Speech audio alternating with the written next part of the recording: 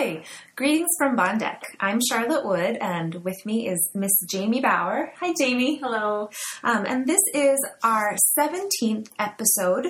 This is how to help your young child prepare for school. So we often get questions from parents or even parents of infants who are interested in what they can do to help their young child get ready for an academic life. And sometimes those things don't necessarily prepare or look to prepare their child for academics, but they are really important skills that are helping their child get ready for academics and get ready for the independent learning that happens not only in a Montessori school, but for the rest of their academic life and for the rest of their whole life. Yeah. And so I thought we would talk with our resident expert on youngest life, Mrs. Jamie Bauer. And so what can you tell us about getting ready, even from the earliest skills of things like talking together? Right. Getting ready for school happens from day one. The way you interact with baby and as your baby grows, all of the things that you do, the things you talk about, the things you experience together, these are stepping stones to get ready for school. So, we love to talk to babies. Yes. We love to get that response. Yeah. Children watch your mouth even from infancy and try to recreate those movements. Yep. So that's helping them get ready for communication. It is. And we live in a communal world where verbal communication is necessary. So that emotional connection with communication is so important. Yeah. So can you talk a little bit about baby talk? Absolutely. Baby talk is obviously when you're talking to your baby, and everyone is just attuned to talking to their baby with love and kindness and excitedness. And so this talking is so good for your baby. And actually newborns have eyes that are trained to see like mouth level. And so it's so important to be close to your baby and to talk to them and to be excited. And you can talk about everything. In our training, we talked about, even as you're getting dressed, you can talk about, oh, your pinky is stuck inside of your coat sleeve. And to just repeat as needed and to talk through as many detailed things as you want to. And as your baby starts to babble and mimic your sounds, it's great to have a conversation with them. It makes them eager to talk more and to babble more. And the more that you respond to them, the more they're going to keep doing it. And sooner than later, those babbles will turn into words, and those words will turn into conversations. Sure. And that all started at infancy. Sure. Yeah. You think of this like in the car when you're going somewhere. You hear this little voice talking back to you, and you can have a conversation about anything. Absolutely. Conversation about your day, conversation about things you're passing. And it's also important to respond to their gestures. For instance, you're looking a book together and you're looking at a book and your child is pointing at something. Yep. What could you do in that kind of situation? You can, depending on the age of your child, you can identify the picture or object. And as they become more vocal, you can say, what's that? What do you see? And when they get to the point where they can say dog or house, then you can say, what does the house look like? Or what is the dog doing? And you're just able to help them build up and build up that language as much as they can. Yeah. So there's increasing levels of ability. Right. As your child grows, you're responding to that by your own reaction growing. Yes. As the child gets older, those are the same kind of things that we would help a child with for reading comprehension. Right. So as like visual comprehension, what is that? Yeah. It's a dog. What is the dog doing, or what color is the dog? Yes. Those are the same kind of things that you might do with a 4 or a 5-year-old. Exactly. With not a picture, but a phrase that they've read, or a sentence, or a page that they've read.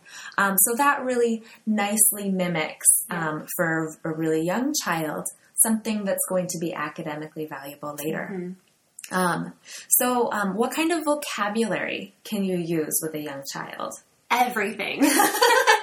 Not to put too broad a concept on it, but yeah, it's great as children are young to use, a simple vocabulary, but detailed. And so you can talk about your coat or whatever. And is it fluffy? Is it soft? Is it red? And you can give them as much as you want to. And the more you give them, the more they'll have stored up in their minds. And eventually it'll come to verbalization. And, Sure. Yeah. Sure. So don't be afraid of using grown-up syntax. Exactly. And we have talked about before how we call the dirt in the classrooms, we call it debris. And we're sweeping up debris with our dustpan. Yeah. And or somebody needs their raincoat and somebody else is putting on a parka. Exactly. Fantastic. So play is really important. Yes. What kind of play can you do with even an infant? Yeah. When they're really young, it's a lot of just like cooing with them and as they swat, kind of giving them things to swat at or things to snuggle with. And eventually their hands will start moving. And so then you give them things like rattles that make noise and balls that they can grasp. And wiggle after as that motor development starts. Exactly. Yep. And so we just kind of watch them as they grow and give them things that are matching their development. And so as they start to move, we take away things that become obstacles, like maybe a coffee table in the middle of the living room is hard for them to crawl around, or as they begin walking, things like that become a deterrent for them. Yeah. And so we let them play with whatever is available and watch them as they grow. What about going and being in different environments together? So important. Not only in terms of language, but when you're at the park, you can talk about things you see, but also you get to feel new things and look at new things. And so there's grass and there's wood chips and all sorts of new experiences to help them get adapted to new environments. Yeah. So moments for new vocabulary, obviously, of swing or going to the zoo, seeing pandas. Right. But also a larger space to walk in or a whole field to crawl through. Absolutely. Awesome. So there are outside environments to be in, but how about their inside environment? How about, for instance, a child's bedroom? Right. And we love the idea of a floor bed in the Montessori community. And this is something that allows a child to really at an early age start their independence. Because the child who's not rolling is not going to move out of bed. Yeah. But as the child begins to roll and crawl and scoot, we can have toys available for them that they can get off of their floor bed and start to independently play. And this gives them such confidence that they don't need you. They don't have to cry or yell or do whatever it takes to get your attention. Yeah. They can play and entertain themselves until you're available. And to create that independence is really great for children who are going to come to a Montessori school. But for anybody to have that kind of confidence is really great. Sure. And I imagine that if you're not waiting for somebody to come get you, there's also a level of comfort with being quiet. Exactly. The comfort with this stillness. Yep. So that's an important thing to learn for young children. That it's okay to be a little bit bored. That's when you start to look for something to engage you. So how about helping out at home? Yes, and this is something that especially young children want to do. We start a lot of our toddlers with practical life activities because they want to mimic mom and dad so badly. And so having opportunities available for them to help out with things like setting the table or cleaning up a spill, moving the laundry from the washer to the dryer, anything that they can do that they see their mom and dad doing or their big brother or sister doing allows them to build up confidence and to have a real hands-on experience of their world. And how about how can children help themselves at home? Well, we give them what they need to help themselves. And so we have talked a lot about a space that is available for them, like low counters, low things that are low and accessible to them. Sure.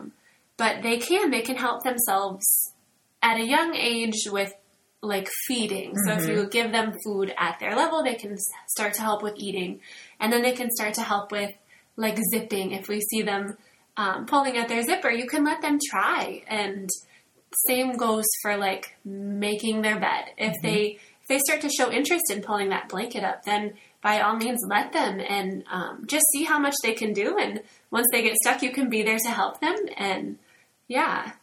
Are there any games that you'd recommend for a child who's on the cusp of speaking? Oh, yeah. So anything that you might be fun for a family playing at Right. I know there are lots of language cards available just for the public. And so a lot of what we do in the classroom is we have different objects and we identify those objects.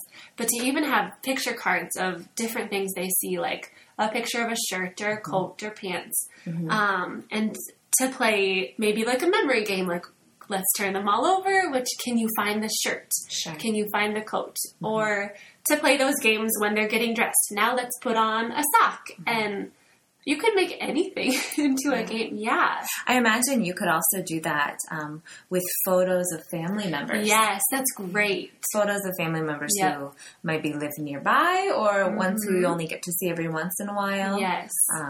Or activities like sorting. Yes. Finding things that are red. Yep. Or sorting different shapes. So, awesome. Thank you so much for speaking with us, Mrs. Bauer. Welcome. See you next time.